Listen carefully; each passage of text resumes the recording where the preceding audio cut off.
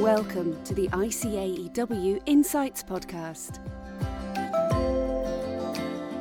Hello and welcome to this first ICAEW Insights Podcast, where we analyse the latest news from the world of accountancy, business and finance. I'm your host Tom Herbert, and on today's show, with news that the government is considering moving tax year end away from 5th of April, what impact could this have on businesses and individuals? With the first coronavirus bounce-back loans now falling due for repayment, what should businesses consider when drawing up their plans for the rest of 2021 and beyond? And you can't get away from cryptocurrency in the press, but should chartered accountants be taking a closer look? Later on in the show, we'll also be focusing on business restructuring and insolvency, and analysing what might happen when the government's coronavirus support is finally withdrawn in September. But before all that, let's meet our guests. Firstly, Director Technical Strategy Business Group from ICAEW, it's Philippa Kelly. Hi Philippa. Hi Tom, nice to be here. And joining us to talk all things tax, it's ICAEW's Technical Tax Editor, Lindsay Wicks. Hi Lindsay. Hi Tom, thanks for having me. And rounding off our podcast trio for today is Mike Jervis, who is a restructuring and insolvency partner at PwC. Hi Mike. Hi Tom, thanks for having me too. Great to have you all with us. Let's start with news that the Office for Tax Simplification has confirmed that it's reviewing the implications of moving the UK's tax year end from 5th of April, with the review focusing on a move to either 31st of March or 31st of December. It's a tough one to sum up briefly, Lindsay, but can you tell us first of all why tax year end is 5th of April? Well, it's one of those historical accidents, really.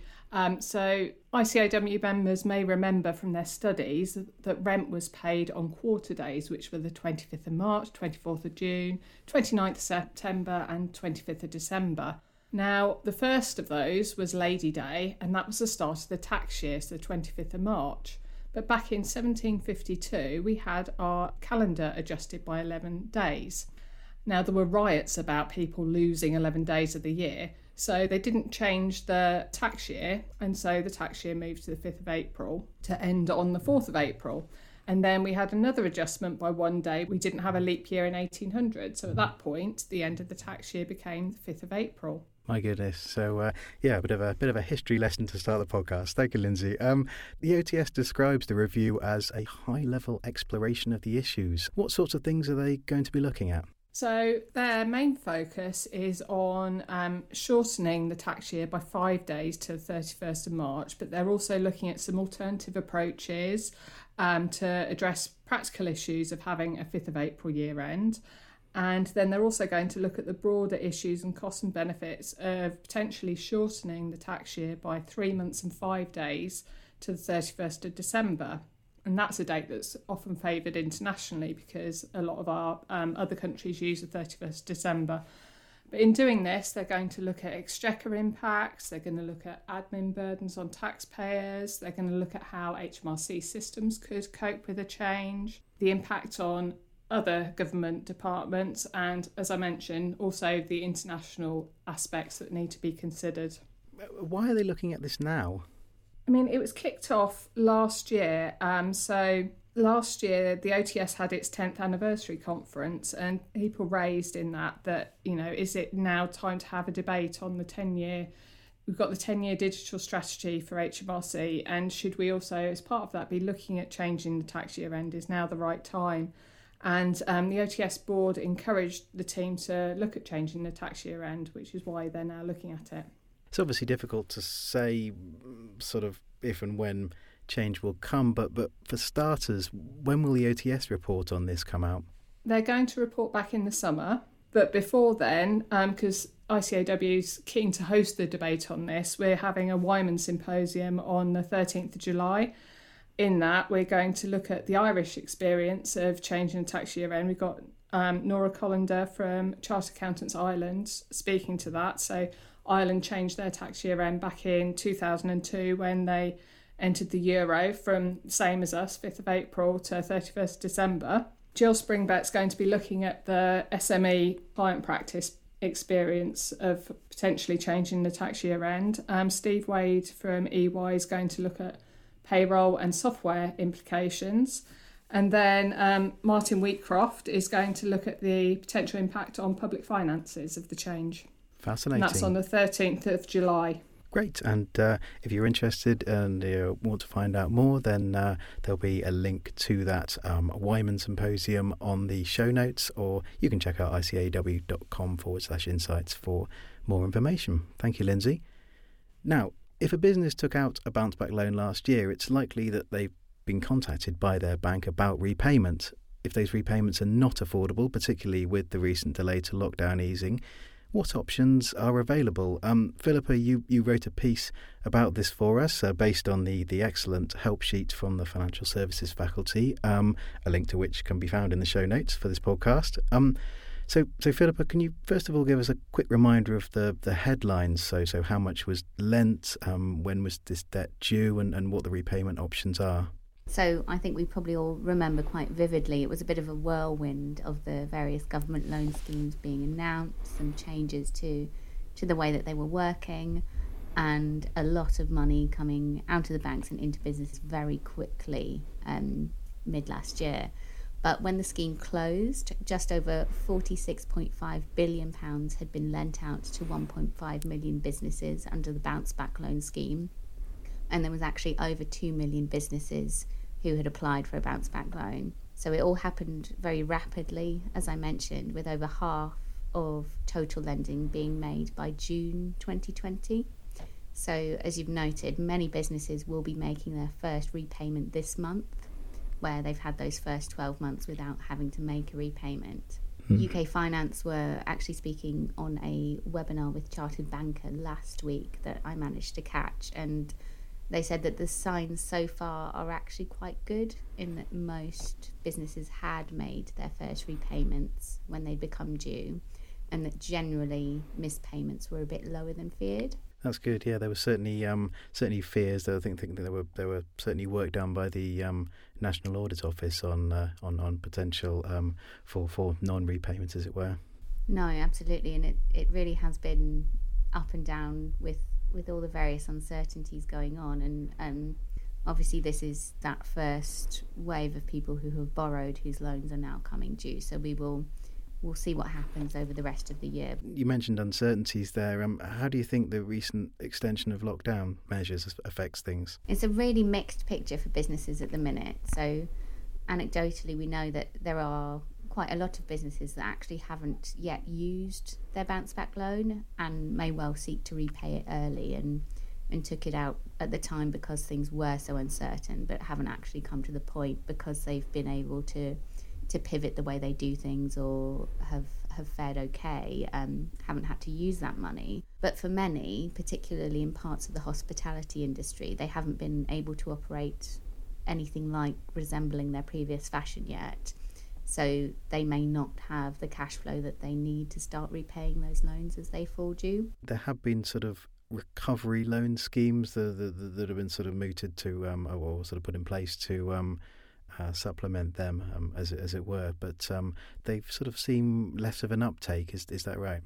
Yeah, so as you say, the broader picture is still challenging. So the recent announcement from the government about extending protection from eviction for businesses who've had to remain closed and can't pay their rent.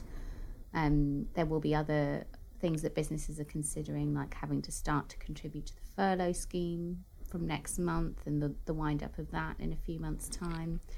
And there is that recovery loan scheme there to help businesses who do need some more cash flow over that period, but the uptake hasn't perhaps been as people thought it might be. So it is a more expensive scheme. There is an interest rate and fee cap of 14.99%, but if we think of that in comparison to the 2.5% rate on the bounce back loan scheme, and the record low base rates at the minute, it might not be the best option, and there are more stringent credit checks. But for businesses who are looking at how do we bridge that gap, and the help sheet that you mentioned that's linked in the show notes has got some various things that businesses or their advisors might want to consider if they do need to consider whether or not they can repay.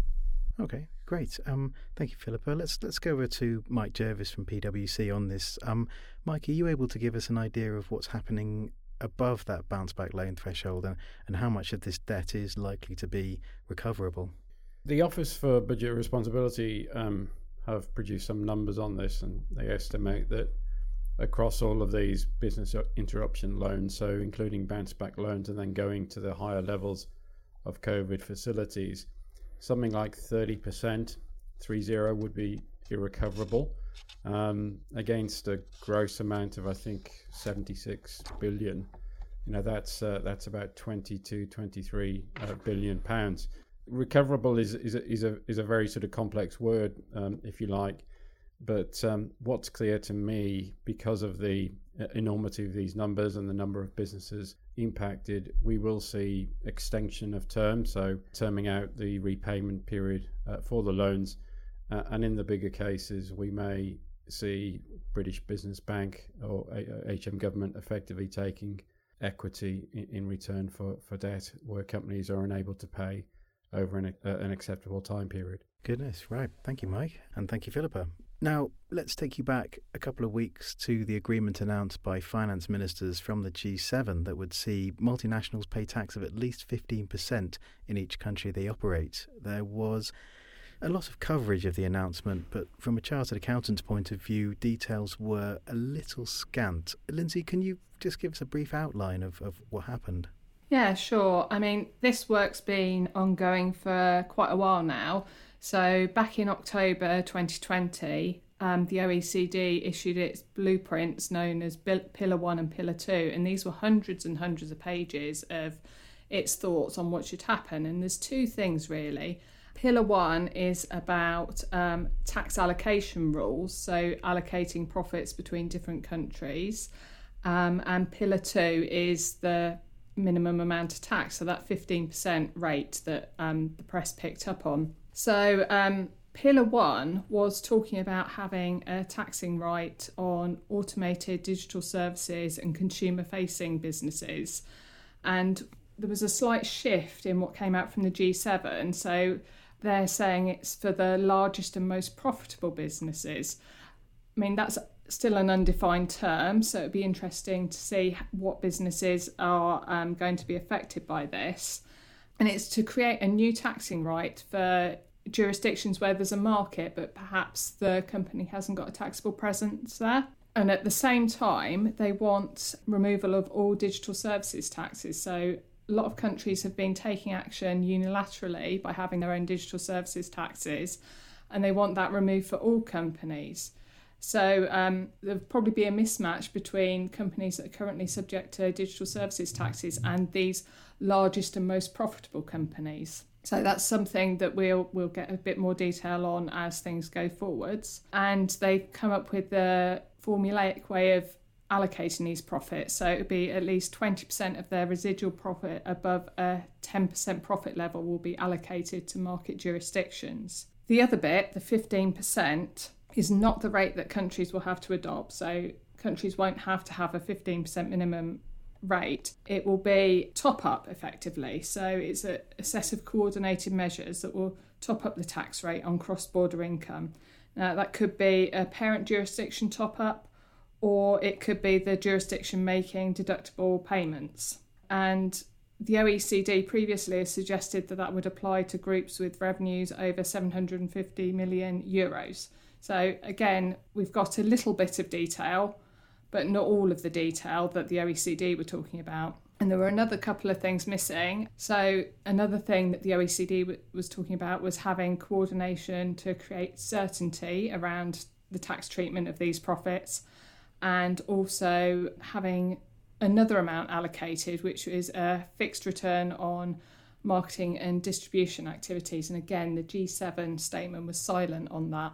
Interesting. Thank you, Lindsay. In terms of next steps then, what's going to likely be the sort of thing that gets this moving forward, as it were? Well, the G7 have effectively created some momentum here, but the next steps are the OECD and G20 inclusive framework, which is 139 countries, not 7, are due to meet on the 30th of June and 1st of July to look at the next steps.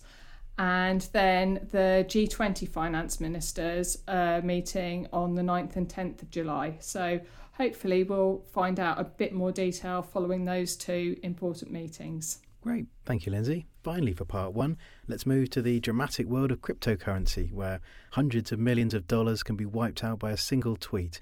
It may seem a world away from the work that many chartered accountants do, but the reality is that cryptocurrencies are beginning to encroach on people's lives on a more regular basis. Philippa, fairly basic question, but should chartered accountants care about cryptocurrency? It really seems like crypto's the never-ending headline at the moment, doesn't it? We had a couple over the weekend, so about some of the banks restricting transfers to some of the crypto platforms. There was the FCA's latest round of consumer research, and there are just an increasing number of considerations for chartered accountants as it begins to stray into their professional lives, as well as what they might be reading on the news or hearing around. And I think we do need to care about cryptocurrency, both as an asset class, but also as something that is changing the nature of the financial system, whether we like it or not. There's a huge amount of hype and momentum at the moment, and I think as a professional, it's something that you can't avoid the need to be at least a bit informed about, even if it's not something you're thinking of dabbling in yourself or that your clients have started to use yet. What are the potential implications and challenges for chartered accountants when dealing with cryptocurrency, as you say, either as a sort of asset class or as it impinges a bit more on the financial system? I think part of the challenge is just the breadth of different things that it can impact, and some of the risks that it holds, but also the opportunities if we are to get it right. So it was interesting in the FCA's research that they said that more people are holding cryptocurrency, but actually even though more people are holding it, fewer overall understand it. So if you're giving financial planning advice, I would say that would be something that you'd want to be aware of as you get more questions from individuals who are looking at this as a realistic part of a broader portfolio going forward, and be able to give them a balanced view. I think if you are working in a business or with a business and there's a desire to look at either holding or starting to trade in some sort of cryptocurrency, then there's a lot of different implications that you need to understand. And it's not just about the balance sheet, because actually the fundamentals around accounting will remain fairly consistent, but actually what about the sustainability of cryptocurrency, and is your business prepared to look at that and the environmental impact that it has, the anti-money laundering concerns around it. So we had some views expressed by Andrew Bailey, I think last week or the week before, the National Crime Agency as well, saying we know this is moving forward, we know the use cases are starting to come through, but actually we need the framework and the infrastructure there in place. So I think we're at a weird moment in terms of hype and momentum, that there are all of these inherent challenges, and the speed of adoption is perhaps making it difficult to solve some of those issues before we see it being used more and more broadly. And I think that's something that we really need to be aware of as a profession, and our role in helping to make sure that structure works as it does start to emerge. Yeah, thank you, Philippa. Just to wrap up this part, Lindsay, what's HMRC's current position on cryptocurrency? Well, what HMRC is quite clear on is that it's not gambling, because gambling winnings wouldn't be taxable, and holding cryptocurrency is taxable. So if it's an investment held as an investment, then you might be looking at capital gains tax. If you're a little bit more active in your trading, then you might be looking at income tax. If employers are using it to reward their employees, then there's obviously income tax and national insurance implications. So really, you just need to look at HMRC's guidance on its views on how it considers cryptocurrency and crypto assets are taxed. Great, thank you both. That's it for part one, so join us after this quick break when we'll be delving into the world of business restructuring and insolvency.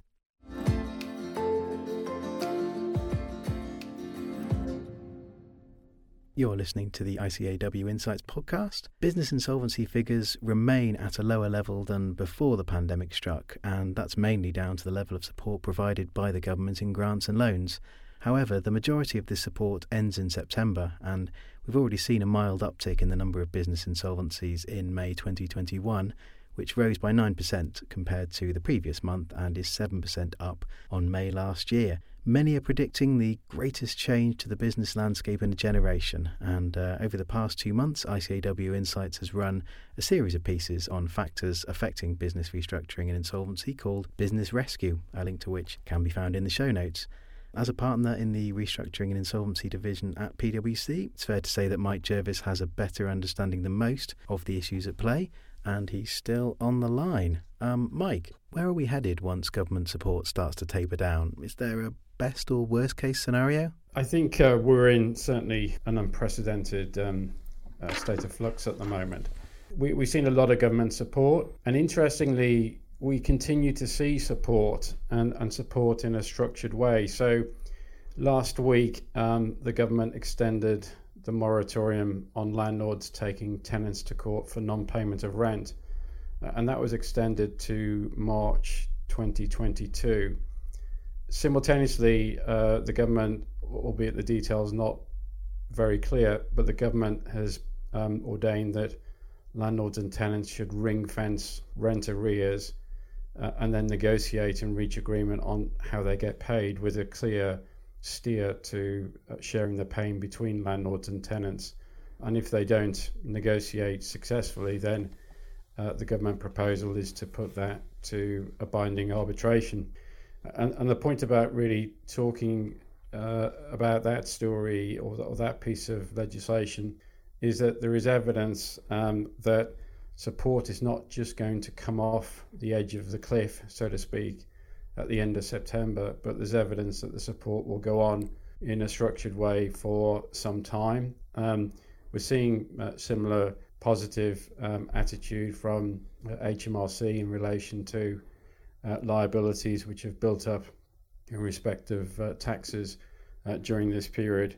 And I think in a way that is different from what happened in 2008 and 2009 when we had the global financial crisis, I think lenders are affording a great deal more forbearance to companies than maybe they have in the past. So when you put all those factors together and you also bring into account the availability of investment finance, I don't think we're going to see a massive increase. I think we'll see a gradual tapering up of insolvencies, but I don't think we'll see that Armageddon scenario over the next 12 months. Thank you, Mike, and we'll come back to the investment side of things shortly. But as we slowly emerge from lockdown measures, what are the key priorities for businesses over the next 3 to 6 months? Tom, I think there are 3 main priorities, and these don't always vary from cycle to cycle, but the absolute first one is to make sure as a business you have sufficient cash headroom to come out of the pandemic period and to continue to trade and trade at your potential. I think related to that is how you forecast, and we often talk in the restructuring world about forecasts and the quality of forecasts, but what your cash headroom is or equates to is really to be compared to the quality of your forecasts. And we're getting asked a lot by companies at the moment as to how should they forecast. And some companies are saying, I'm going to forecast, for example, that by the end of 2021, I will recover to 2019 levels of turnover and profitability. That seems to me to be a very sweeping approach to forecasts, which need to be undertaken in a lot more depth. I think because of the changes in society and customer behavior, businesses need to assess what impact that's going to be and have on their business. Things like restaurant businesses, how many covers, for example, are they able to actually accommodate? I think the other thing that businesses have gone through the last 12 or 15 months with a lower cost base and examining that cost base and seeing what's needed as part of their look forward forecasts is another, I think, really, really important aspect to get right. So cash, quality of forecasts, and then my final point would be stakeholder management. I mentioned before landlords and tenants engaging with each other. That's just one example, but businesses need to not keep their heads in the ground, which some people have done over the last 12 months or so, but they need to come out and come up with proposals as to how to deal with the debt and arrears backlog, which is built up in many businesses over the recent 12 months. Thank you, Mike. We've talked about some of the more general government help available. More specifically, have there been any positive changes in the insolvency tools available to help companies recover from the pandemic? They have, Tom, and I find them quite exciting. In June of last year, so 12 months ago, there was an insolvency act called the Corporate Insolvency and Governance Act, or CIGA 2020, which introduced two new procedures. It introduced what's called a restructuring plan, and secondarily, it introduced the process of moratorium. The restructuring plan is based upon the US Chapter 11 type of procedure, where directors and management stay in control. They get protection from creditor action, and at the same time they're able to put together deals which are blessed by the court as to how creditors are treated as part of the business going forward. And we've seen around 10 of those take place, which may not sound like a big number, but these have been for large companies. So Virgin Active, we saw NCP has recently announced one. We've seen Virgin Atlantic, we've seen Pizza Express, etc. So large companies are making use of this new procedure, and the courts are taking a very pragmatic attitude towards it. So it's a really important new tool in the kit bag when it comes to rescuing companies and businesses which have been impacted by the pandemic. Thank you, Mike. Finally, for this section, what happens if you're a company that can't survive the crisis with its current resources and needs to raise funds or otherwise seek investment? Is there capital out there seeking investment opportunities, and how can companies prepare for this? The phrase dry powder is written about a lot, but the dry powder, which is equity and debt funding for businesses, is very much alive and well. It's reported to be worth globally $2.6 billion, which is a very big number.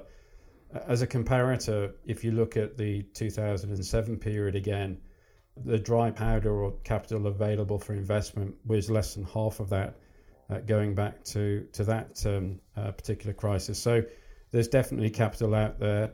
We've seen a lot of transactions during the last 12 months where private equity and private capital has invested in businesses which are generally good businesses, albeit a number of them have become stressed as a result of the pandemic. And there's competition for those businesses as well, which is good news if you're running an attractive business that's been impacted adversely by COVID. In terms of how you get ready to put yourself, if you like, in the shop window for that type of investment, it really is getting ready for a robust due diligence, to have quality information, quality forecasts, as I spoke about before, short-term cash flow forecasts which are meaningful, and a clear understanding of how the business makes profits, which products are profitable, and how the business intends to manage itself going forward. Fascinating stuff. Thank you, Mike. Well, that's all we have time for today. A huge thanks to Philippa Kelly, Lindsay Wicks and Mike Jervis. You can read more detailed coverage of all the topics mentioned on the show via the show notes, or go to icaw.com/insights. Thank you very much for listening, and we hope you'll tune in next time. Bye for now. We hope you enjoyed this episode. If you want to hear more from ICAEW, subscribe on Apple Podcasts, Spotify, or wherever you get your podcasts.